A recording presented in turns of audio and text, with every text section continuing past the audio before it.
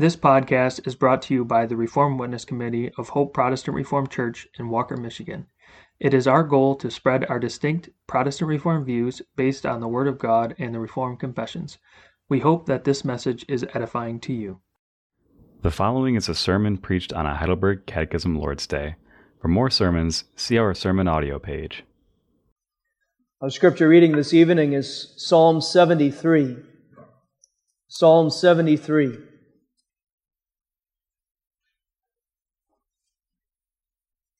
Hear the word of God. Truly, God is good to Israel, even to such as are of a clean heart. But as for me, my feet were almost gone. My steps had well nigh slipped. For I was envious at the foolish when I saw the prosperity of the wicked.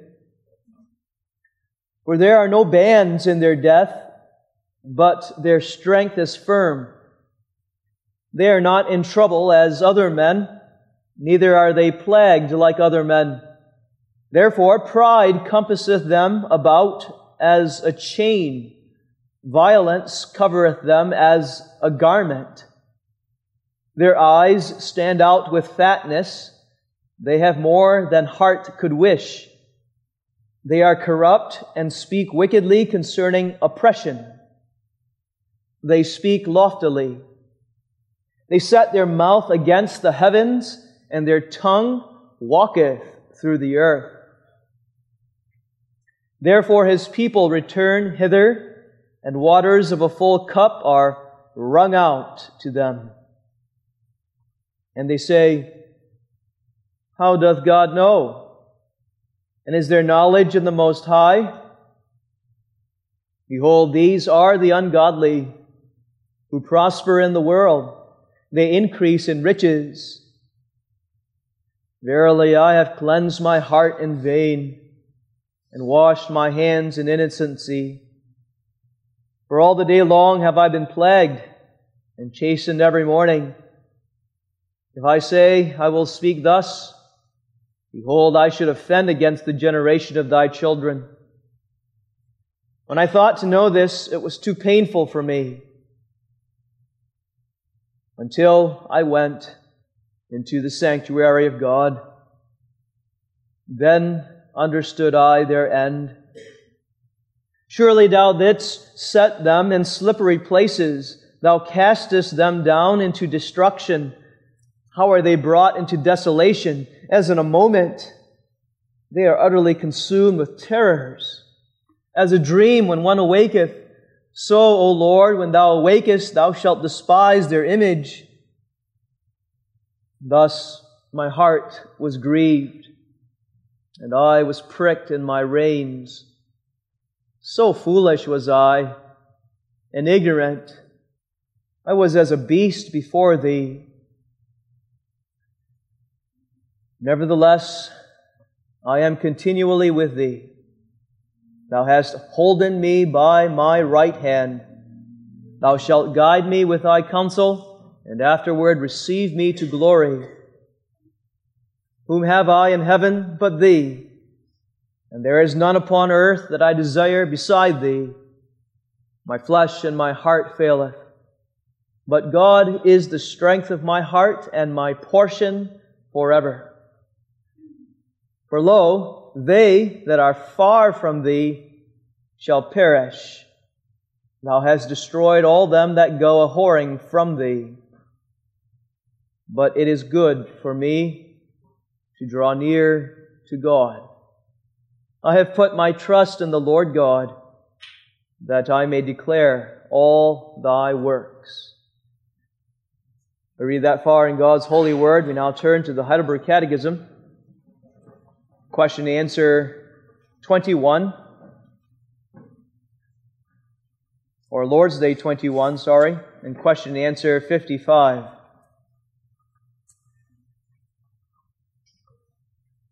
Lord's Day 21, question and answer 55. What do you understand by the communion of saints? Answer, First, that all and everyone who believes, being members of Christ, are in common partakers of Him and of all His riches and gifts. Secondly, that everyone must know it to be his duty, readily and cheerfully, to employ His gifts for the advantage and salvation of other members.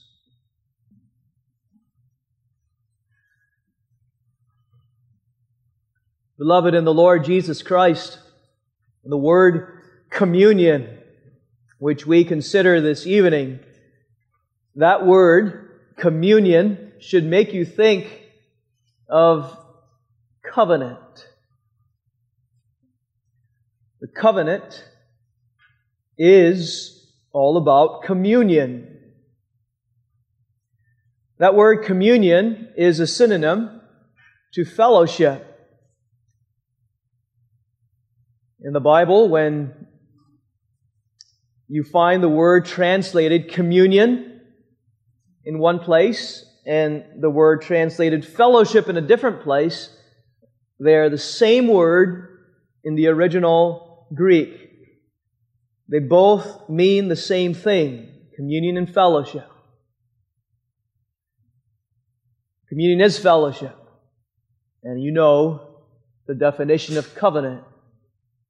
The covenant is a relationship of friendship and fellowship with God. So when you think about communion that we find here in Lord's Day 21, question and answer 55, you should think covenant. That fellowship which we enjoy as God's covenant people. Sin separates. Sin is a separating power that brings death to relationships. Sin ought to separate you from God. Sin harms and inhibits fellowship that we are to enjoy and have with God and with each other. But God, in His mercy through Jesus Christ, fellowships with us nevertheless, because His covenant is an unconditional covenant. His covenant is such that He maintains covenant and restores us unto the enjoyment of that fellowship with Him. He is that covenant God of fellowship with His people. And He causes us to fellowship with Him and with each other, even though we fall again and again into sin. Beloved in the Lord Jesus Christ, do you experience this fellowship? This communion with God, first of all. I do not merely ask whether you know the right definition of covenant or communion and fellowship, but I ask at the beginning of this sermon whether you experience, whether you enjoy this fellowship with God. You see, it is one thing to know the right definition of words and doctrines, and it's another thing to have the reality of that in our lives. We saw that this morning already.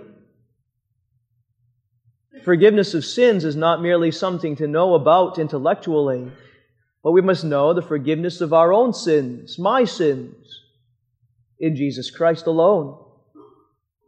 And so also this evening, we must be able to not only debate and defend and stick to our convictions regarding the unconditional covenant that God establishes with us and define it properly as a personal relationship, a fellowship and friendship that God has and maintains with His people. More, there must be in us, with us, the reality of fellowship with God. With all and with everyone who believes, the Catechism says, there is such communion. There is such fellowship.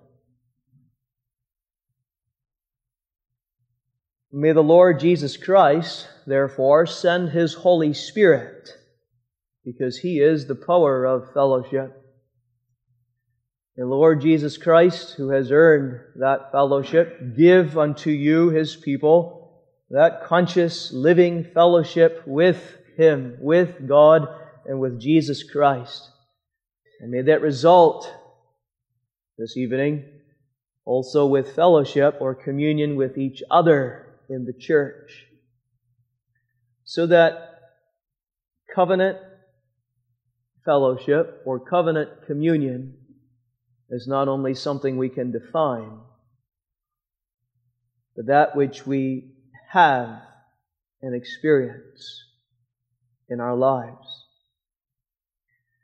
In Psalm 73, we read the psalmist struggling as one of God's covenant people. His main struggle, as we read, was that he saw the prosperity of the wicked. And when that child of God, Asaph, saw the prosperity of the wicked, he became envious, which was his sin. He began to pity himself. He began to be envious of the wicked. He began to think of grace in terms of things with an earthly-minded perspective. And in that way, he began to question God's goodness. He became bitter, angry with God. And you hear him complaining through the psalm. And in verse 17, we finally get to the turning point of the psalmist. In verse 17, we find those words, "Until I went into the sanctuary of God, then understood I their end." The psalmist's eyes were open. He was turned from his sin of envy and self-pity and frustration with God to see the end of the wicked, the end of the unbeliever, and he realized God is not blessing them. That was not grace in all their prosperity. It was a curse to them. But the psalmist, as we should, doesn't just point out there and say, oh, those unbelievers don't receive grace. There's no such thing as common grace, though that's true. The psalmist repents, you see, of his own sins. He turns, sorrowing that he has thought of grace that way, that he has been envious of the wicked, and has not seen, in thankfulness, what God has done for him. We hear his sorrow for sin in verse 22. "So foolish was I, and ignorant. I was as a beast before thee." Having confessed his sin, listen now to the psalmist in verse 23. He is saying that in spite of his sins, God maintained covenant and fellowship with him. "Nevertheless," he said, in spite of his folly and acting like a beast, he says, "Nevertheless, I am continually with thee. Thou hast holden me by my right hand." In spite of my folly, in spite of all my sins, God has upheld me, preserved me, kept me in relationship with Him and in communion with Him. And then he proceeds to the rest of the psalm to talk about how precious that fellowship with God is. Ending with verse 28, "It is good for me to draw near to God in that sweet communion." Consider with me the truth of Lord's Day 21, question and answer 55 on the communion of the saints. First, considering with me communion with God. Secondly, communion with saints. And third and last, by faith. Beloved, when you came to church this evening and you were thinking about the topic, communion of the saints, you perhaps thought that the sermon this evening was going to be mainly about communion with each other. And that is part of this Lord's Day and question and answer. Most, when hearing the term communion of the saints or fellowship of the saints, immediately jump to our fellowship with each other in the church. But when Scripture, when the Catechism itself speaks of communion or fellowship of the saints, it is not referring, first of all, to a horizontal idea, our relationships and fellowship with each other in the church, but first of all, of a vertical idea of God's fellowship through our mediator, Jesus Christ, with us, His people. That first. In fact, you cannot have true communion of the saints with each other unless you first have and experience fellowship with God. To put it even more strongly, if you are having trouble in your relationships with other saints, in your fellowship, in your marriage relationship, for example, in your relationships with your family or with other members in the church, it may not be merely a problem with relationships horizontally with each other, but it may be first a problem in your fellowship with God. That makes your hardship very critical. First, the Catechism says about communion that all and everyone who believes, being members of Christ, are in common partakers of Him, of all His riches and gifts. What the first part of this answer explains is not a minor facet of Reformed truth to be quickly and mindlessly confessed in the Apostles' Creed every Sunday and then forgotten. As I said in the introduction, communion of saints with God is what covenant is all about. It's the gospel. Communion of saints is what Christ has saved us unto. This fellowship with God is what Christ has saved us unto. Salvation, remember, is not merely salvation from sin. It's not merely salvation from hell. It is not merely salvation from bondage to sin and Satan. If we stop there, we have a deficient view of the gospel, a deficient understanding of what salvation consists of. But rather, salvation includes salvation unto eternal life, salvation unto freedom, salvation unto life with God, and especially this, all of what I just said, is summed up with this: salvation unto friendship and fellowship with God, which we do not wait for when we get to heaven merely, but we enjoy now on this earth by the power of Christ's Holy Spirit. That's what the Catechism, remember, is explaining. We are in the third section or the third point of the Apostles' Creed. And the Catechism is explaining the third section. I believe in the Holy Spirit, after which we confessed, I believe in Holy Catholic Church, because the Holy Spirit, we have seen, gathers that universal church of all kinds, from all places. And now, regarding the members of that church, we confess that the Holy Spirit, the third person of the Trinity, sent by Jesus Christ, brings about this salvation, fellowship or communion with God. How does He do that? He joins each of His chosen people by the bond of faith to Jesus Christ. That's familiar.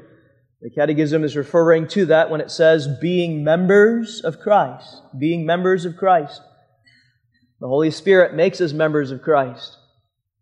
He takes us as dead branches by nature and joins us to the true vine, Jesus Christ, so that we are united by the bond of faith. Unites us as body parts, are united to one body, to the head, Jesus Christ. The Spirit brings us into communion with God by uniting us by the bond of faith. And having made that bond, the Spirit does not leave us, but the Holy Spirit works in and with that bond. The bond is not a cold, lifeless link like a chain link or a rubber hose. It is a living bond. And when that Holy Spirit joins us to Jesus Christ by the bond of faith, He continues to work so that we are partakers, we read in the Catechism, partakers of Him. Think about that. Not just partakers of His gifts, though that's included here, but first, the Holy Spirit makes us partakers of Jesus, of Him. The word partaker has a synonym, which is sharer. We are sharers or partakers of Him. That's also the literal meaning of fellowship or communion. It's to share. What the Spirit does then is He causes us to share in Christ. And He causes Christ to share Himself with us. Not just gifts again, remember, but Christ, by the power of His Holy Spirit, shares Himself with us. He breathes His Holy Spirit forth so that there is a personal relationship of friendship and fellowship with us, His people, and we with Him. When He does that, the Spirit causes us to share in that fellowship, in that friendship with Jesus Christ.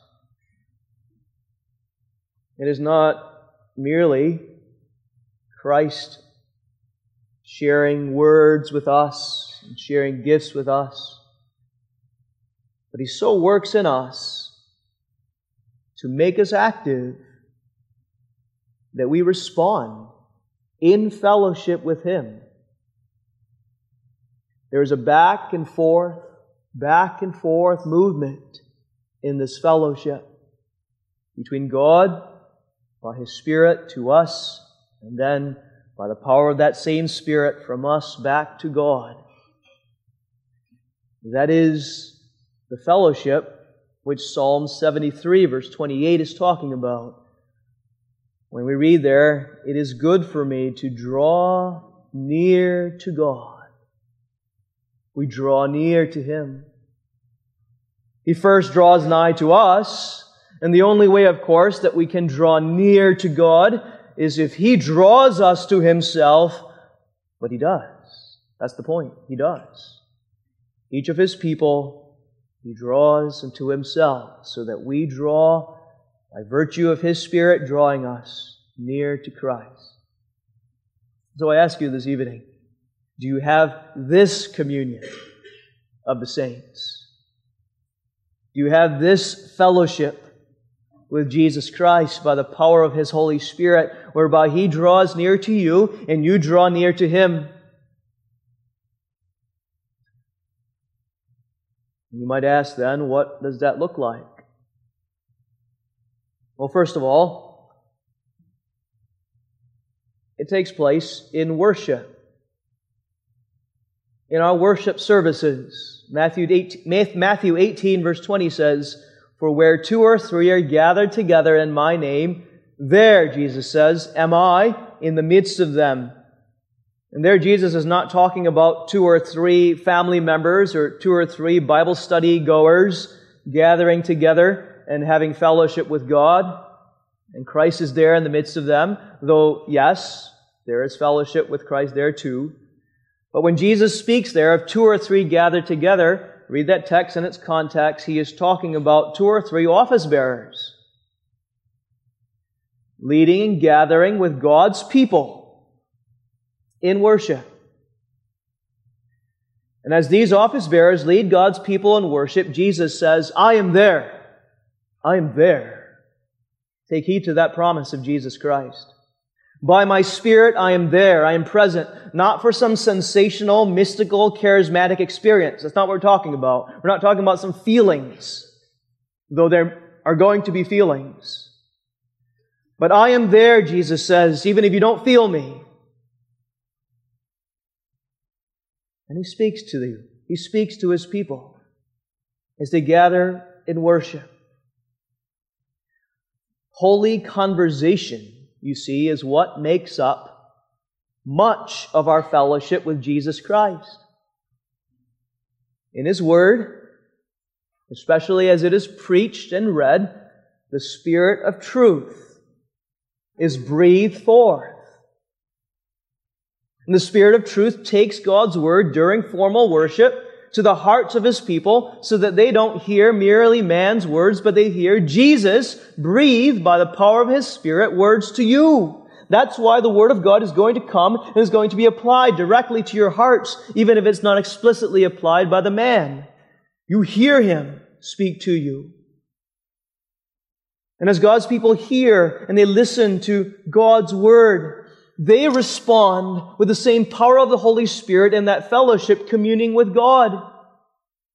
That's how our whole worship service is constructed. This is why the order of our worship service is this way. Children, young people, have you noticed that? It's a dialogue. It's a conversation that takes place with God as you gather here. God speaks, beloved, in the Lord Jesus Christ. You should hear Him. And you respond, our help is in the name of Jehovah. And then God speaks again to bless you, grace, mercy, and peace.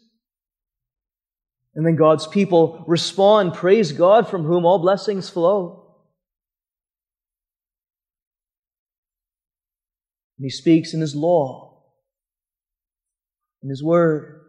We usually have a penitential psalm in response to that law. We bring our prayers and our offerings. And then He brings His Word in the reading and preaching of the gospel. And we respond in prayer and in song again. And He speaks another blessing at the end. You see, there's a back and forth between you and God in formal worship. That doesn't automatically happen. It's not going on when members are sleeping through church or fighting with their siblings or people watching or being distracted by something else or engaged in a mere outward formality.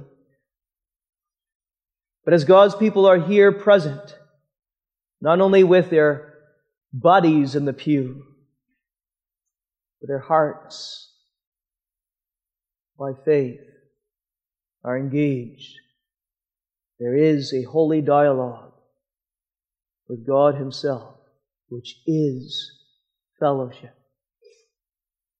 This morning at the Lord's Supper, this fellowship was symbolized. That's why the Lord's Supper is called communion. There around His table, a symbol of fellowship, Jesus Christ shared a meal with you, and you partook, we said. In your partaking, you did not merely partake or share of bread and wine, but you shared or partook of Jesus Himself. You met with Him, and He with you. And in your meeting with Him, He spoke to you, I forgive you. And you heard Him. You respond in thanks and praise. Bless the Lord, O my soul. And at that table, He shared with you not only forgiveness, but all the blessings of salvation. And you respond in thanks, wanting to go forth and live for Him and not for yourself. Strengthened and nourished by His broken body and shed blood. The Lord's Supper was fellowship and communion, and it symbolized fellowship and communion that should be going on at every worship service. And it symbolized fellowship that shouldn't just be in our worship services, but through the week. This is your life, isn't it, child of God? This is your life. God doesn't say, all on Sunday, we'll have fellowship with my people here, The rest of the 6 days of the week, we'll leave them alone. When the child of God, does it say, having fellowship with God in worship, I'm sick of it. I'm tired of it. I want Him to leave me alone, and I'll go do my own thing until the next Sunday. But having tasted and seen the goodness of God, having enjoyed communion and fellowship with God in worship, the child of God says, I want to live in constant communion with God. And he seeks that. Daily, even hourly, and minute by minute, there is fellowship with God. Scripture speaks of Enoch and Noah walking with God. The communion of saints like Enoch and Noah and us as God's people is to live in the consciousness of God's presence, talking to Him and hearing Him speak to us. We hear Him speak in creation. We hear Him speak in His Word. The Spirit takes His Word, even using the memory of His Word, to speak to us day by day as we meditate on Him. And as He speaks to us, we respond praying to Him, even without ceasing, giving Him thanks in everything, as our family visitation text says, responding to Him. There's that back and forth movement where God speaks to us and we to Him through the days of our life. Early in the morning, saints have meditated on His Word in devotions, so that when the day is begun that way, hearing Him speak in His Word, and praying to Him in the morning, there might be a continuation of that through the day. Into the evening, at bed at night, Psalm 63 shows saints meditating on His Word even at bed at night, giving thanks and praise and song. Thy loving kindness is better than life, therefore my lips shall praise Thee. Closer to Thy side I press, for near Thee all is well. And beloved, you see, as this fellowship continues, as there is God drawing us near to Him and we drawing nigh to Him, out of that, there comes all kinds of other gifts. The Spirit pours forth, as we fellowship with Christ, all sorts of riches. The Catechism describes that fellowship as such. We're partakers of Him and all His riches and gifts. For example, as part of His conversation or fellowship with us, we heard this morning, He says, I forgive you. He says that in church. He says that again and again. During the 6 days of the week after we sin and we turn back to Him, He says, I forgive you in Jesus Christ. And when we hear that, what's the result? There's joy, there's thanks, and then there's a desire to forgive others too, as He has so graciously forgiven us.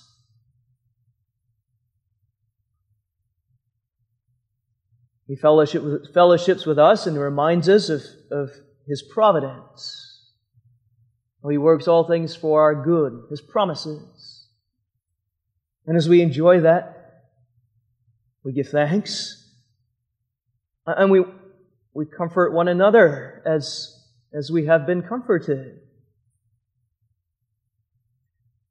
He gives us joy in the gospel as we fellowship with Him, and then we are thankful. We're able to be thankful even in the midst of afflictions and difficult days. He shows us that His face always shines upon us, even when we stray from Him. His favor is always toward us unchangeably. And as He speaks that to us and shows us, then we have courage, the gift of courage. It doesn't matter if other people hate us. We don't need to live in the fear of men. We have the favor of God. As we hear His love, His constant love and faithfulness toward us, His self-sacrificial love, especially shown to us in Jesus Christ, the result is we want to sacrifice of ourselves as well in love for our husband, our wife, our fellow saints. Out of this fellowship, God establishes, maintains, and causes us to enjoy. We then seek fellowship with one another. That's the communion of the saints. First with God, and then resulting in communion also one with another. The true saint in fellowship with God will not say, well, since I have fellowship with God, now I'll live in isolation from everyone else. I'll have fellowship with God by myself and leave everyone else to do what they want to do in church and during the week. But rather, enjoying fellowship with God, the saint realizes he's joined to Jesus Christ by the bond of faith, along with other saints, especially the ones in his local congregation where God has placed him. And so secondly, the Catechism says that everyone must know it to be his duty, readily and cheerfully, to employ his gifts for the advantage and salvation of other members. Among fellow saints, with the priority of those you are joined with in a local congregation, there will be this fellowship. That's your duty, the Catechism says, though it's not only your duty, it's your delight, out of thankfulness for the fellowship you already have with God in Jesus Christ. And this fellowship, just as the fellowship that takes place vertically between you and God, that fellowship will be made up, much of it, of conversation. Holy conversation one with another. The same Spirit that breathed words to you and helped you breathe words back to God will work in you to breathe truth and love to each other. That's fellowship. Deep conversations, one with another. Psalm 73, verse 28 says, as we fellowship with God, as we draw near to God, we will want to declare all Thy works. That's how it ends, that I may declare all Thy works. And that declaration of all of God's works is not to no one, it's to each other in the Church of Jesus Christ. The same word is used in the text that we recently considered in Psalm 66. Come and hear, the child of God says, in fellowship with fellow saints. Come and hear, all ye that fear the Lord, and I will declare what God hath done for my soul. There is that witnessing to each other as we fellowship with each other. As Christ has filled us up at His supper, and with the gospel of His love to us, we overflow then with our words of truth to one another for the glory of His name. That's Ephesians 4:15 as well, describing that fellowship within the church. But speaking the truth in love may grow up into Him in all things, which is the head, even Christ. Speaking the truth in love. Not to beat each other, not to compete with each other, to prove that you're right and everyone else is wrong, but to speak the truth in love for the building up of fellow saints, that we may grow together in Christ. Part of that fellowship, I say, is conversation, holy conversation with each other. But secondly, part of that fellowship will be reconciliation. That's the first part, in fact, especially if there is conflict. And has been conflict and sins, which there will be in the Church of Jesus Christ because we are still sinners. Sin, remember, separates. Sin inhibits relationships. It hinders us in our fellowship with God. but also with each other.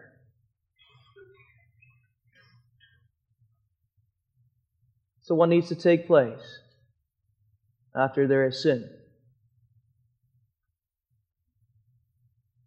How can there be a continuing of the fellowship and enjoyment of it among members? If bitterness continues to stir within the heart, if impenitence continues in any way, if there's an unwillingness to repent and confess our sins one to another, of course that the relationships are going to continue without much fellowship. Fellowship will seem cold and merely formal. And so there must be reconciliation. Just as there is between God and us, whereby He works repentance in our hearts and confession to Him, and then He declares to us, I forgive you. So also between each other. Speaking and confession to each other of sins that we have committed. Seeking of forgiveness, and then a clear declaration of that forgiveness to each other. That's part of fellowship. Connected to sin which separates and inhibits communion with God and with fellow saints, it is necessary to bring up an issue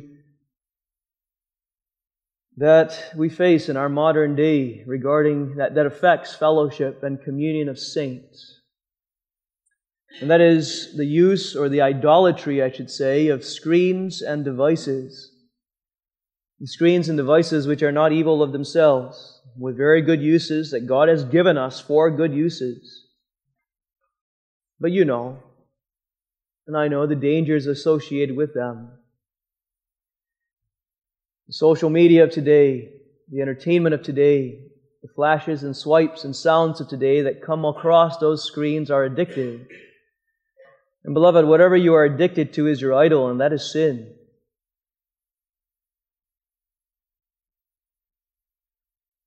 That specific kind of sin, the idolatry of these devices and screens, think about it, is seriously inhibiting communion or fellowship with fellow saints.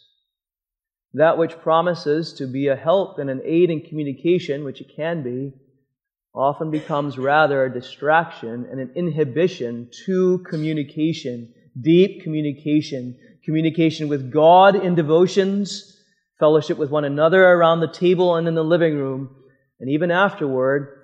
You see it in yourself and in our children. After prolonged bowing before a screen, our brains and souls have been seriously weakened in the ability to fellowship, truly fellowship, on a deep level with one another face to face. I warn you of that, beloved. There are all kinds of idols. There are all kinds of sins that inhibit fellowship with God and with each other. That's one in our modern day that we have to be aware of, and I warn you of. Take it seriously. It's far more serious than we often think of it as. In addition to deepening conversations of fellowship and reconciliation and watching out for sins that inhibit it, fellowship includes sharing many other gifts. The Catechism speaks of readily and cheerfully, using our gifts for the advantage and salvation of other members. God has given to each of you, His people, as you fellowship with Him, many gifts, gifts of all kinds. My calling is simply this: love. Love. Love one another. You see, true love is not seeking her own. 1 Corinthians 13, verse 5. True love seeketh not her own. Love among the communion of the saints is not this: If I scratch your back, if I do this for you, then I'll get something in return. That's not love, that's manipulation. Love is this self-sacrificial giving to one another, not expecting anything in return. Willing to give to each other of your gifts, seeking the welfare of other members. Readily, the Catechism says, readily. That means we're prepared. We're looking for opportunities to care for fellow saints in thankfulness.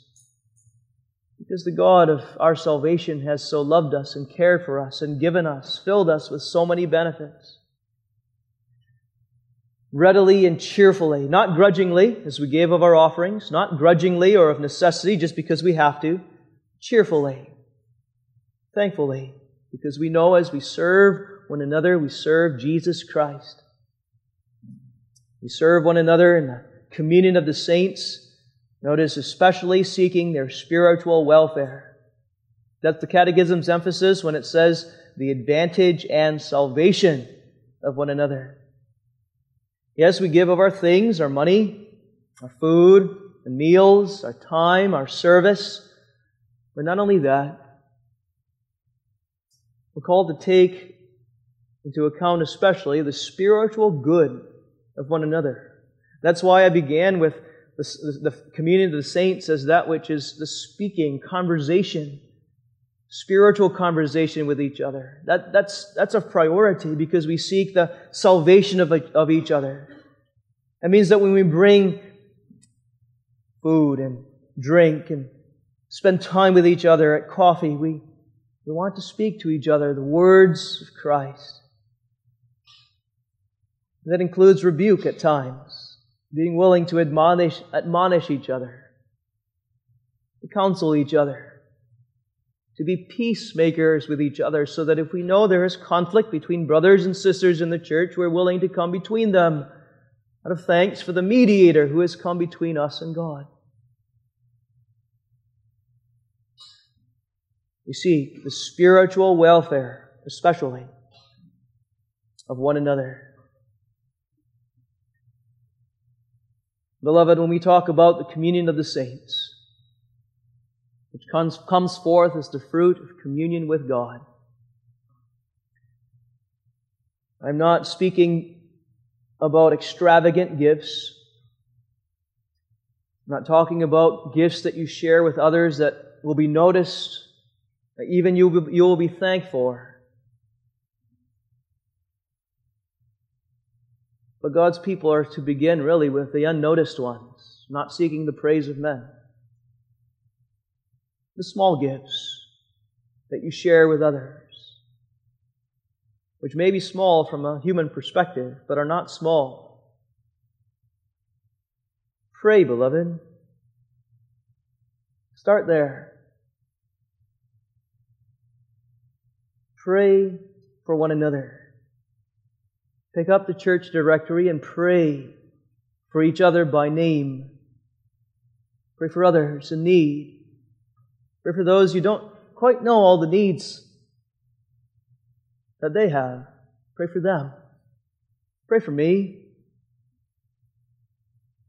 God's people need your prayers. Visit quietly with the widows, with the members of the church who cannot enjoy as much fellowship as you can face to face here when you gather. Show hospitality. Have them in your home, not just with your relatives, but with others who might be strange to you, for hospitality means a lover of strangers. Care for one another in the church of Jesus Christ. That is your duty, the Catechism says. An obligation, but it should be our delight as we seek to reflect the fellowship that God has with us to each other. There are a couple of extremes or misconceptions of communion of the saints that I want to warn you about when we seek to care for others in the church. First,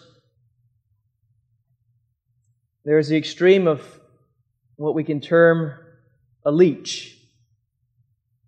Proverbs 30, verse 15, speaks of a horse leech for those who suck.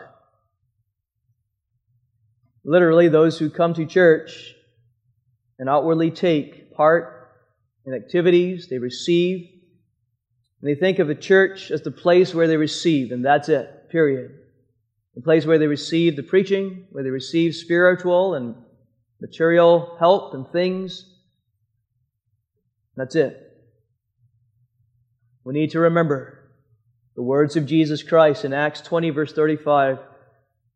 Remember the words of the Lord Jesus, how He said, "It is more blessed to give than to receive." As you are a member here, as you seek to become an active member here, remember, beloved, yes, you are here to receive.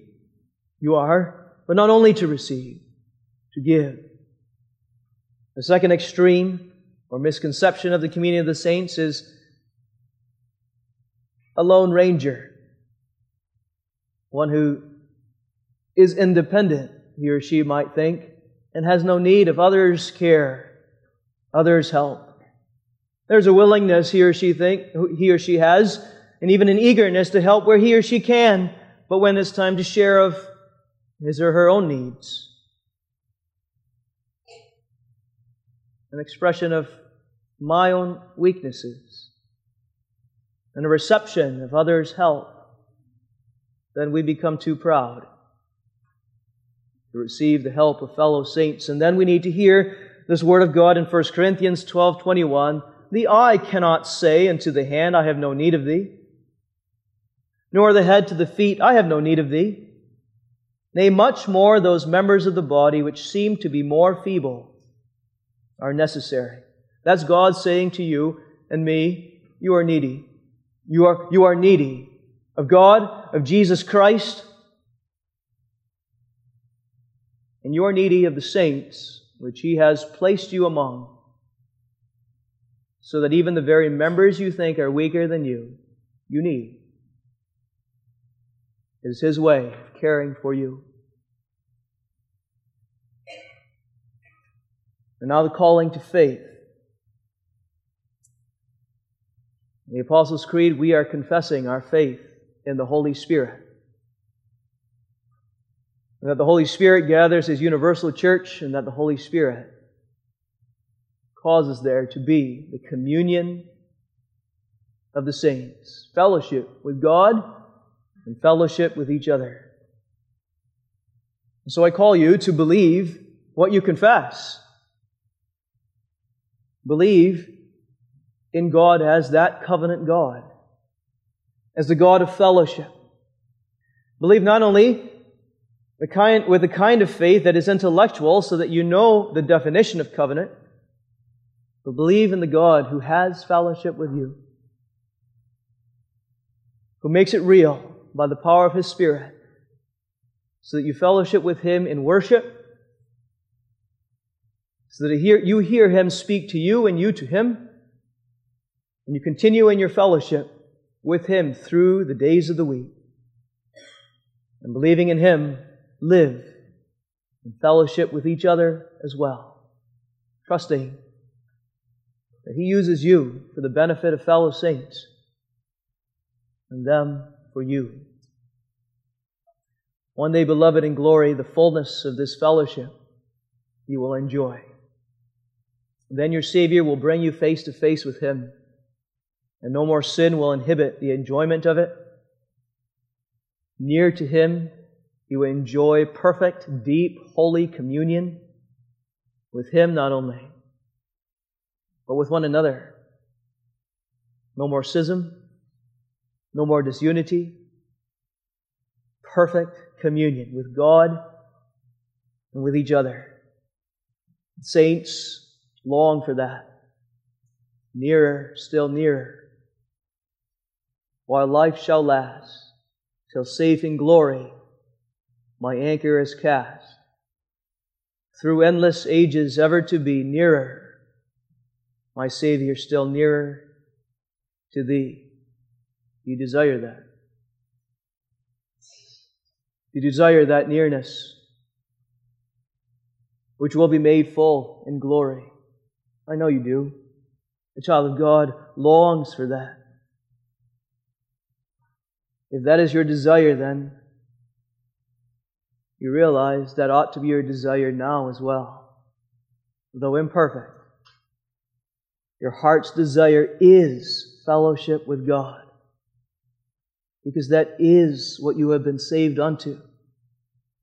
Seek it, beloved. For the psalmist, seek it. My Savior, 'neath thy sheltering wings, my soul delights to dwell.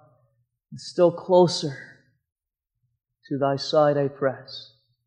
For near thee all is well. 'Tis good to draw near unto God in sweet communion. Amen. Let's pray.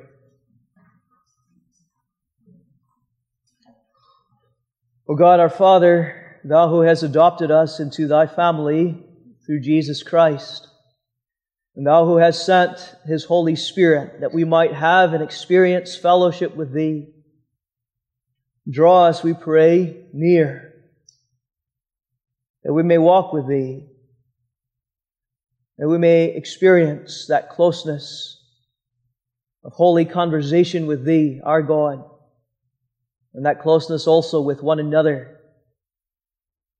in communion as a church.